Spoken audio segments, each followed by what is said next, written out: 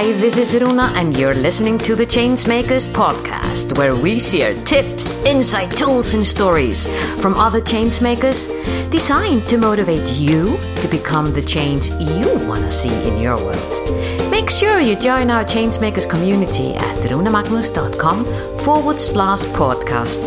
And now, this is your time to sit back, relax, and enjoy. Meet my next guest, Shelley Parks. She is the co-founder and managing partners of the $1 Billion Fund for Women, a mobile venture capital for women-founded firms. She's also a president of the North American jury for the Cartier Women Initiative Awards, a board member of the Global Banking Alliance for Women, on the advisory board for Cornerstone Capital, Global Investor, Mindship Capital, and different funds. She's also an expert on call for Georgetown University Entrepreneurship Program. I met Shelley. She was one of our guests at the No More Boxes Breakfast Club held at the Icelandic Embassy in Washington, D.C., where we were opening up the gender box. And after spending the morning with Shelley, having really good, deep, insightful conversations, I had to ask her to become a guest on the Changemakers podcast, because I think what she has to share is something we all have to listen to. Listen to my guest, Shelley Parks. Shelley, yes. Women and money. Yes. If that isn't a box that so many of us are struggling with, and when I say so many, I think it is, it's both women are struggling with this and men are struggling with this. Yes. How did you, speaking with you, getting to know you, and seeing your track record of raising $1 billion fund for women, the first question that popped up in my mind when I was just looking at that and seeing how all the accomplishments that you've overcome and you've done, I thought, did she pop out of her mama's womb thinking, women and money, no big deal, or what? How did this happen for you? Well, thanks, Runa. It's such a delight to be with you again. And, vicariously in Iceland. So that's very exciting. Someday it will be a reality. But yes. For now, here I am, and through the power of technology. So anyway, thank you for having me. Women and money is a critically important conversation we all need to have, whether we're men or women, because we all have women in our lives. So even if you're a man, you have your elders, perhaps your mother, your grandmother, and then you have your wife or partner potentially, if you have a partner like that, and or your children, colleagues, other people you care about who, all of whom are, to your point, affected by this box. And, you asked me, I'll summarize it, say kind of two questions. It was that were powerful that I found in what you just asked me. One is, what about this women in box issue? And, what is it about that holds us back, and how do we break out of it? But also maybe share with you just a bit of my story on how did I get to this? Because let's be real, nobody's born a financial whiz. No one's born to deal with these issues. We each have different talents. We each have different areas that we end up focusing on. We each have different areas that move us, that inspire us, where, we feel impassioned about something that we want to engage in, or not to speak of actually have a professional life in. So all of that is important. So nobody really is born to this. But I think as adults, and even as young adults, we may come to the realization that whatever our passions, whatever our aspirations, wherever we want to go in this world, and however we want to make our own mark, and whether that's artistically or financially or politically or in any other way, there's no question that money affects us. Yeah. And anybody who says otherwise is, perhaps born into a lot of money, so they don't have to think about it. But for the rest of us who are not, it's clearly a factor. It's clear a factor no matter what you want to do. So this is not really a conversation, say, about women and money / capitalism. This is a conversation about how do we fuel whatever else it is that we want to do with our lives. So let's just start there with understanding that the context is important for everybody. And the specific box of women and money is important, again, as I said earlier, because for us as women, of course, but beyond that, for men as well, who also have women in their lives that they care about and or who affect them, whether they care about them or not. So, So just a quick bit about my own story. I came to the U.S. as a 5-year-old immigrant from Israel with my family. I became naturalized American when I was 11. 10 years later, not to short circuit that whole story, but 10 years later, when I was 21, my father died at a very young age, at 57, very sadly from cardiac. He had his first heart attack at 46, and 11 years later, pretty much at the time we became citizens, and, shortly, not that long thereafter, he passed away. I was 21. I have an older brother who was 25 and a younger sister who at the time was 14. And, obviously, when a parent passes, especially when you've been that close to your parents, some people are estranged. That's a different kind of a problem. But when you've been that close, of course, beyond anything else is the emotional overhaul and trauma and all of that. And of course, there was a lot of that, and won't get into that. But beyond that, as I shared with you before, was the fact of how my mother responded.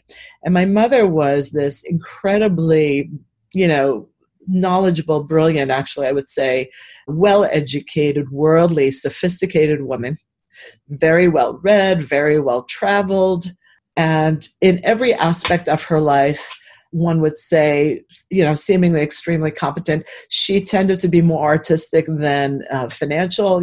She was an apparel designer, but successful, and she had many aspects to who she was. She was certainly someone I adored and admired. And most of all, I had this vision of my mother as someone who was this, not to call her a rock, but, someone who was really grounded in the world, who was really, if not a leader per se, although she had her, certainly someone who had very clear points of view and was a very central person in the world to me. Mm-hmm. And then when my father passed away, above and beyond what you would expect of all the emotional trauma that represents, especially at that young age, my mother practically melted in front of my eyes because she, essentially had a form of a nervous breakdown because she had absolutely no clue as to how to deal with her finances. She had no knowledge. I'm talking about zero knowledge of what her personal financial situation was about. My father had handled everything. And I know that, knowing my dad and how absolutely loving and caring he was, that in his mind, he was taking care of all of us, in quotes. He was taking care of us because he had, in his mind, provided financial, set everything up and whatever. So in theory, that should have been pretty straightforward. Everything should have flowed smoothly. I know my dad had intended that. Sadly, however, in the last year or so before my dad passed away, he was a small business owner. He owned 5 businesses, small businesses. But, and for most of his time owning them, they were profitable. However, he had a major downturn. There are major things that happened in that last year that caused his businesses to not do well. As a result of which, he started borrowing on insurance policies, whatever. And long story short, though in theory he had structured something to take care of us, that pretty much evaporated. Wow. And so, but having said that, my mother didn't even know that to be the case. She had no knowledge. She did not know how much money she had in her checking account, honestly. She would take cash out of my dad's wallet every morning if she needed money. That was before credit cards were as popular, and certainly no Venmo and no touch pay and, everything that we have today. Exactly. Yeah. So the combination of all these things. So imagine my shock. I mean, beyond dealing with my dad's passing, my shock in coming to terms with my mother and what she had to cope with, and realizing, oh my goodness, this amazingly brilliant, knowledgeable woman is not. Certainly not as it relates to finances. And as a result of that, she was put in a very precarious situation with a house, with cars, with variety of things. And we were not very affluent. We were, I'd say middle class. But still, she did not know where things were. And that made an indelible impression on me and on my younger sister, as a result of which, if you fast forward many more years, we both ended up focusing at some level in our careers, not just about women and empowering women. That was one side of that inspired us. But the other thing was being self-empowered financially. And I remember at a very young age, pretty much at that time, developing this notion of course, at some point I want to have a family. I certainly want to have children, but I never, ever, ever want to be dependent on someone else. I never, ever, ever want to find myself in a position that my mother found herself in, where I didn't know, first of all, I wasn't capable perhaps of generating my own well-being, if not, wealth, but let's not call it well-being financially. And then beyond that, not knowing, God forbid, what my circumstances even were. Yeah. So that was a long way of perhaps, framing part of what motivated me. So one side of that is empowering women, because then I realized my mother wasn't that unusual in those days. Her generation of women, there were women who were capable and financially, but the vast generation of women were being taken care of, but they weren't. Yeah. In a world where we know that women outlive men, so the intentions were good, the outcomes were bad, and my mother wasn't the only one, as I learned, years later as I started delving into some of these issues. But most importantly, that certainly inspired me in sort of the two realms, if you want to think of it, that I have sort of built my career around. Yeah. So really, I can just feel that solid rock that you're standing on, saying, I will never, ever, ever, ever go and be that vulnerable, feel that vulnerable, like your mom was at the time. And like you mentioned, what so many women were at the time. And when you said at the time, I'm thinking, has that changed as much as we would like it to be? Yeah, I think that's a great question, because I think to a great degree we do not teach children, men, boys or girls, financial literacy. So we just at the very basic levels, we're not talking about investments and whatever, just pure, very basic financial literacy about, what you have to think about. We tend to focus kids on what's your career going to be in terms of their interests and their passions and whatever, and their talents, let's hope. But we don't really necessarily focus in on, and by the way, what should you be thinking about throughout this process? And, at times we'll provide certain interventions when, they're thinking, how much is the school going to cost? And, they begin to become aware of budgets and things when they start going to college and say, oops, wait, I have to manage my own budget. What's a budget? And things like that. But we don't really provide, relevant, comprehensive insights as the kids are growing. And even often we don't even provide them with the experiences as a young person. And, a 6, 8, and 10-year-old can also begin to experience, you get an allowance, you have to budget that. You're not getting something else. You either save it or you spend it, but, that's kind of it. And start thinking about concepts like that to make it real for them. Even with that, not in a punitive way. I know some parents who use that kind of punitively, and that's not what I'm talking about, but really more as a learning tool to help young people understand. So financial literacy is something that's missing from most of our curriculum.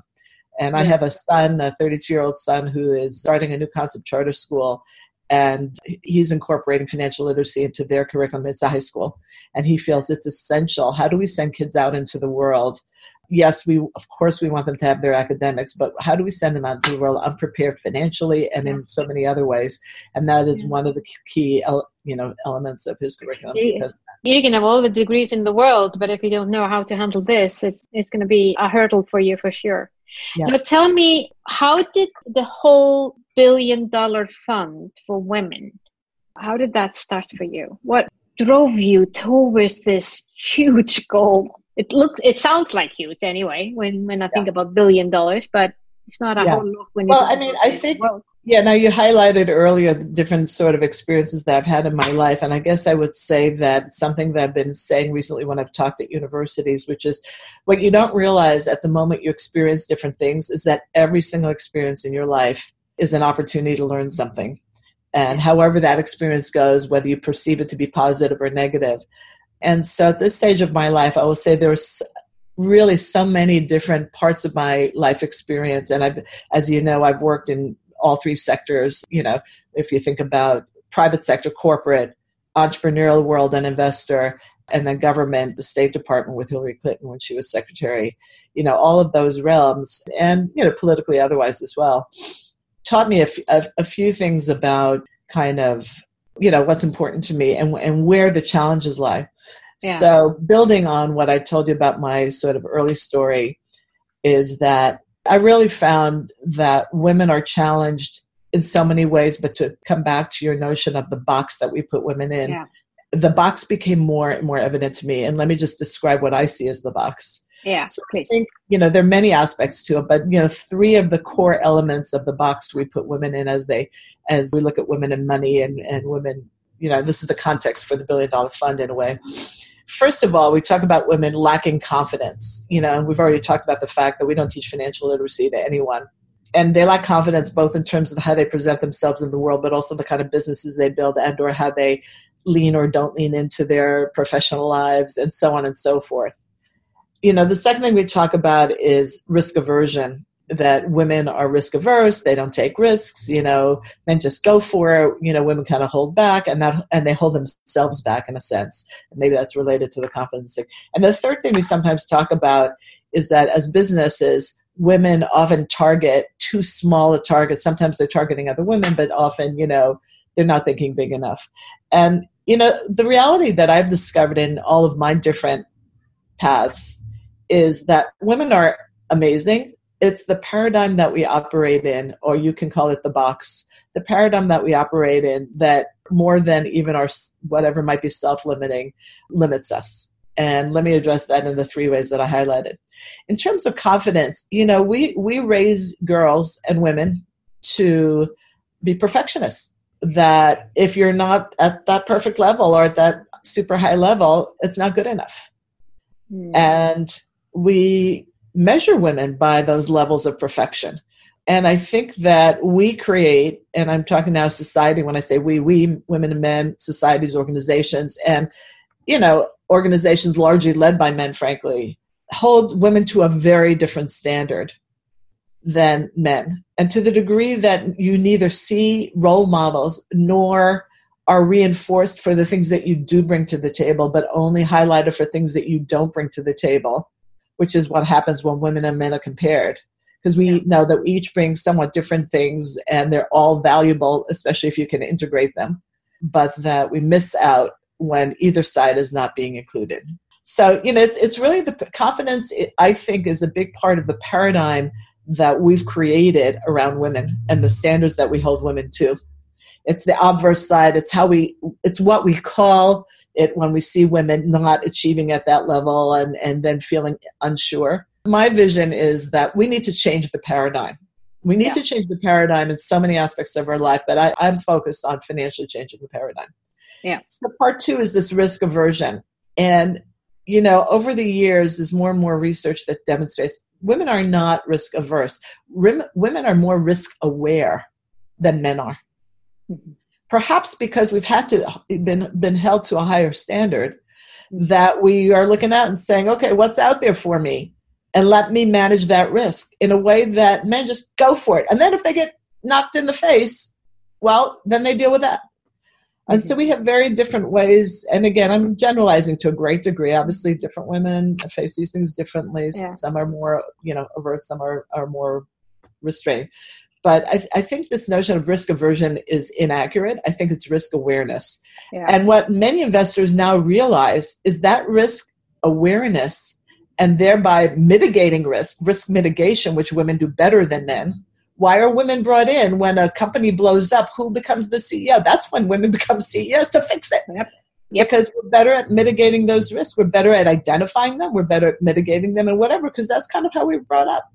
And then so I think we're more risk aware, and I think that's beneficial in a financial sense, certainly in a world where there's so much uncertainty and so many things we're trying to balance out, and certainly big, huge goals that we're after, sustainability and eradication of poverty and so many important things that, again, that relates in a bit, again, to the box that we're in and to the standards that we're held to.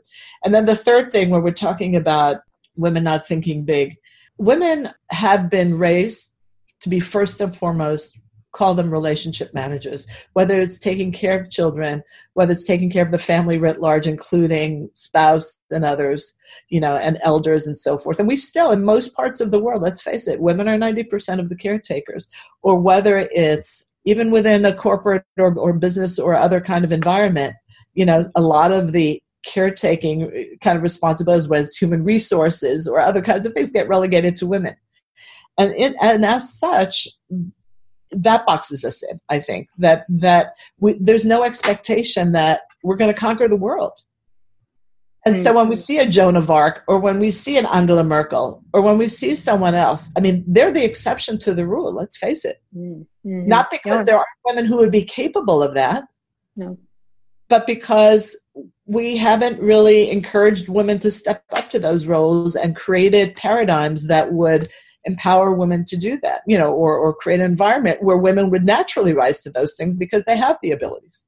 So, that is my sense of, kind of the box and the, and how we deal with Shelley, when you're saying this, I'm thinking, do you think if women altogether, and I'm aware that we're putting all women into one box here, so, sure. But those that we are talking about who fit into those three things that you mentioned, which are really, really powerful point. Do you think that just if women would understand and would be able somehow to see that this is an invisible box that they have been placed into from their society, from their culture, from what from their upbringing, whatever it is, but if they would see it from that window, from that perspective, that hey, I've been put into this box. Do I want to be in that box? Is that box allowing me to be who I am? Is it allowing me to grow and be curious about money, as an example?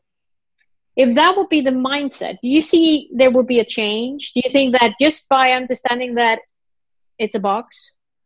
I think it would take a little more than that, because what ends up happening if we live a long time within the boxes without much awareness or whatever, is we prop up the boxes in a way. I mean, we make it comfortable. We make it warm and friendly. We invite friends into our box. And they invite us into theirs because we're all there together. We're sharing the experience and it makes us feel better or whatever. Yeah. And in fairness, not all women have the same ambitions. Not all women, seek different things. Some of us, there's this array of, obviously, we're all individuals in that way. And so I don't think awareness would be enough, because I think awareness is part one, but I think that, there has to be a motivation.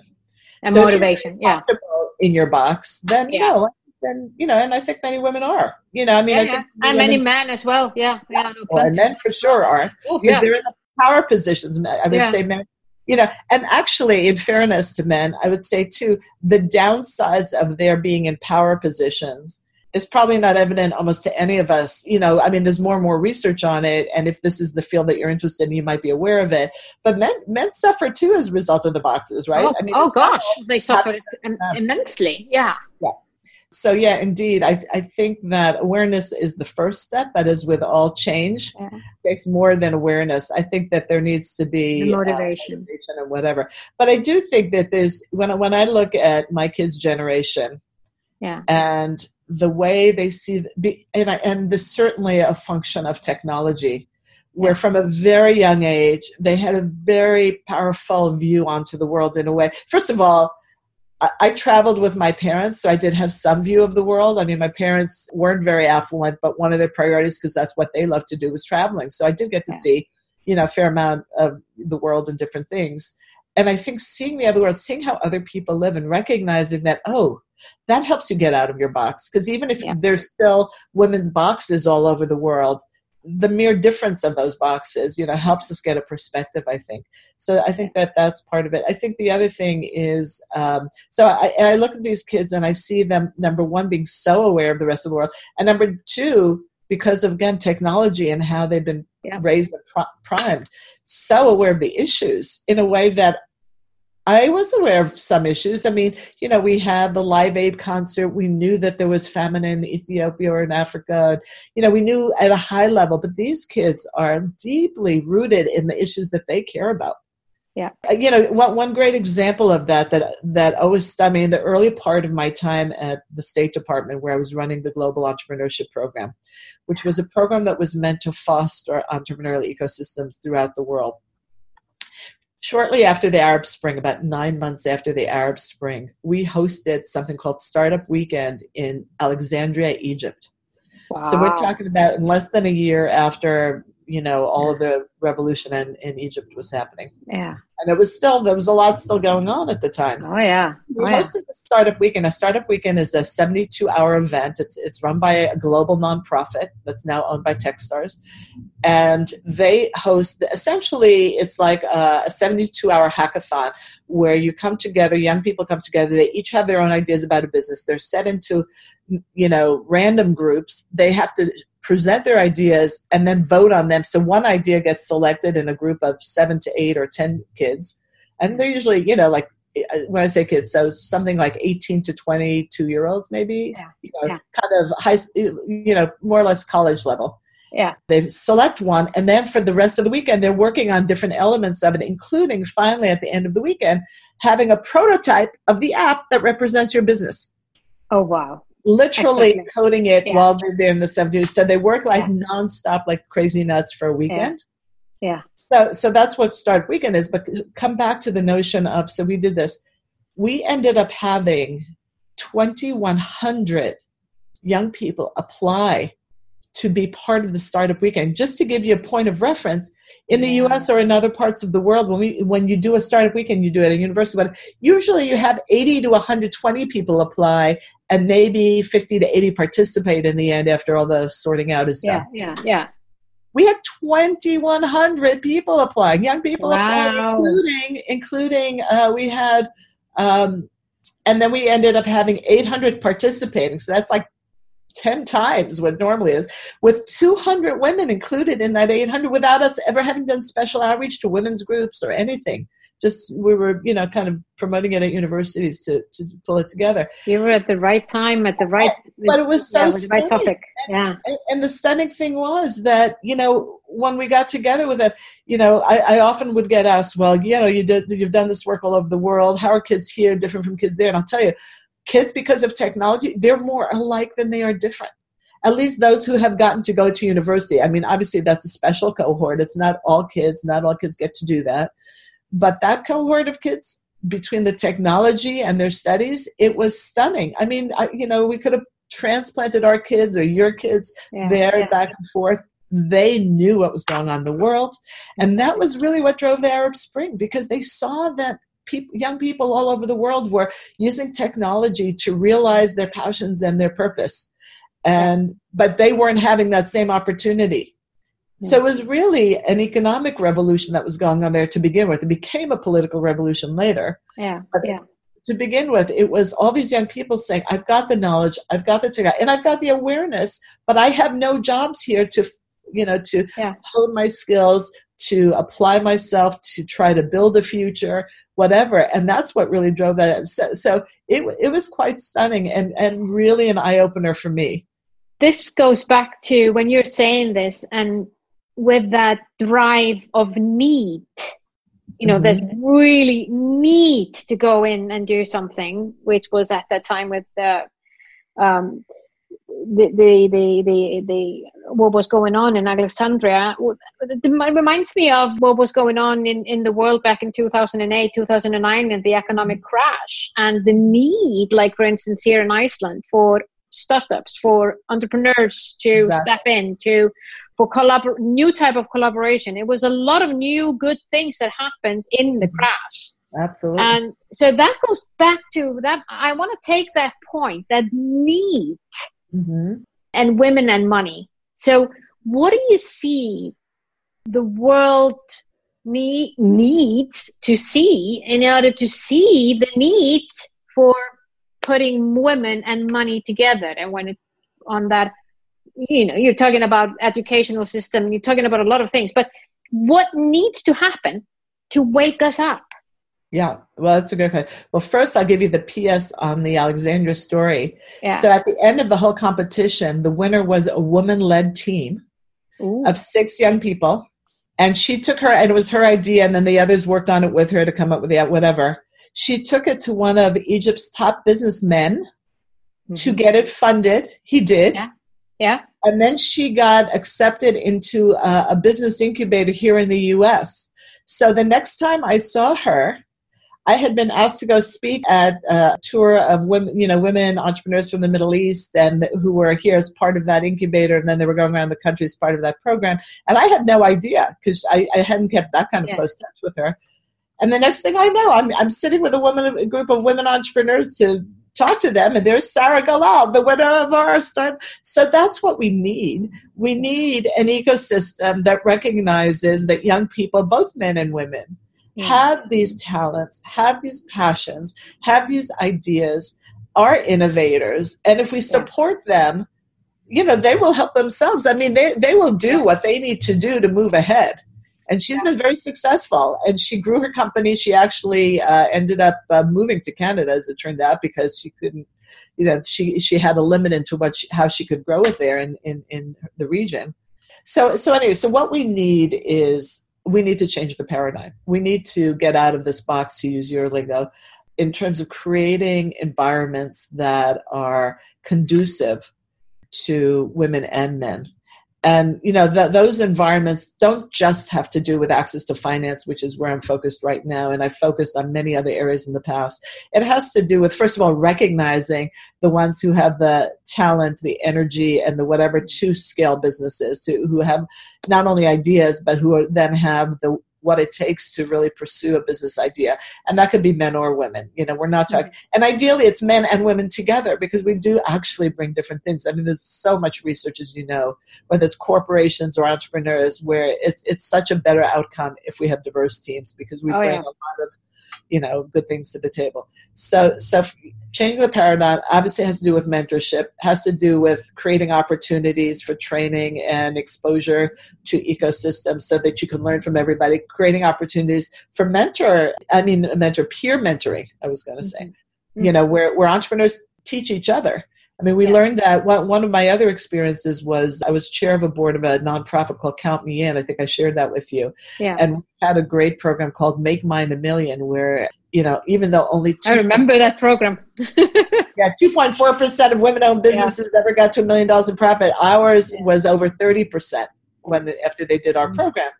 And it was a combination of helping them think bigger and getting beyond their risk awareness to see, to ask the question. So how do you address risk awareness? Well, start with what's the worst that could happen? What's the worst that can happen? And then putting out your MVP out there to see if it resonates with anyone. And then also targeting big audience and so forth. So, I think that bringing around, changing the paradigm for women is important. And so all those things matter. But then last but not least, of course, is access to funding. Access to funding, and for women in particular, we really need to focus on the fullest spectrum of funding. We recognize that first it's the founder's own resources, then it's customer revenues. It should be the first thing that, she thinks about. Then maybe family and friends. Then maybe some bank or crowdfunding. Then maybe some non-dilutive grants applying to a program like the Cartier Women's Initiative Awards that gives away over $1 million of non-dilutive grants every year, and many other competitions around the world, on and on and on. And then last but not least is venture capital. So at this point in time, I've landed on venture capital because venture capital, in my mind, as a challenge for women, is a particularly pernicious one, and here's why. Everyone's aware of the gender pay gap. In the U.S., that's 80 cents on the dollar, but very few people are aware of the gender investment gap. And that is that only 2 cents on the dollar goes to women-founded companies. And even when you add in gender diverse teams, that's only another 12% or 12 cents on the dollar. So we're talking about 86 cents on the dollar goes to male-only founded teams. Now, why does that matter? We're sitting here and we have, if we're living a good life and we think that, oh gosh, I've got my Twitter, I've got my Facebook, I've got my whatever, I've got my Apple phone, I'm good. And those were all founded by men. That works for me. But what you don't realize is what we're missing, what innovation is not getting to the table, what innovation is not getting funded, and the kinds of problems that we now need to and will continue to need to solve in the future. So whether it's about saving water when our planetary ability to serve massively growing populations, whether it's creating new models for family planning, whether it's innovations addressing climate change, everything from predicting climate change to addressing climate change, all of the above. And I have seen women innovators doing all of those things. Or whether it's medical, so much medical technology is focused on men as the patients. But we know now very deeply that women, biologically we're different creatures. And when we experience the same thing, a heart attack or name a disease or a condition, we experience it differently because we are made differently. So all of that. And 8 out of 10 times a woman is going to identify issues for women's health that a man will never identify because he doesn't experience it. Even a well-meaning man, even a well-meaning researcher, So having women's innovation funded is critical. And today we are going backwards. We're not only not advancing or not advancing quickly, we're actually going backwards. Total venture capital is growing, but the amount of money that goes to women-founded business is actually declining, the proportion. And it's a result of a couple of things. One, it's a result of the fact that more money is going into larger and larger businesses. Well, guess what? If your company doesn't get funded in the early stages, you never get there. I mean, you would be the outlier. There are a couple who have done it, a couple of women who have done it without funding, but it's very rare. So if we don't fix it, we're going to be missing half the talent on our planet. Yeah. Often when I start a presentation, I say, imagine if Steve Jobs or Bill Gates or Mark Zuckerberg had been born in Africa, Latin America, or Asia, or some other place other than, on the west coast of the United States, and not even the U.S., because this vast amount of the U.S., you could have been born in Cleveland, Ohio, you still wouldn't have done it. Mm-hmm. If you don't happen to have, what do they call that? The luck of the birth, thing where you happen to be born in a place that has fostered entrepreneurship, you're not less talented. They could have been born somewhere else and we would never have realized those innovations. Yeah. It's a combination of the talent that, with how that talent gets nurtured. And I know we all know that. I mean, and so this is what our call it mission is all about. It's not just about empowering women. We believe that it's about ensuring that we the global we have access to a world of innovation, not just from men, but from everybody. Yeah. And then, of course, if you layer on other minority groups, it gets even worse. And it's not because they're less talented, less determined, or less eager or innovative for that matter. It's the fact of where they were born and how that translates. So that is so true. Where can we will put all the information about the $1 billion fund, your website, and where people can go in and they can find out more about what you've been doing, Shelley. Shelley, I could talk to you forever about women and money, because this is a topic that I think is fascinating, and I think is something that I want to see more diversity in the world, just like you, for us to really. I mean, just simply like you're saying, it simply does not make sense that we're not tapping into this talent, this knowledge, this immense insights that we have from people all over the world, whether it's a woman or a man. But just leaving something out is it's a waste. And let's not go there. Exactly. That's called a human waste. And that's not a good waste. Shelley, our time is up. I've thoroughly enjoyed it. Thank you so much for being here. Okay, well, thank you. Thanks, Runa, for your interest, and wishing you all the best in everything you do. Thank you.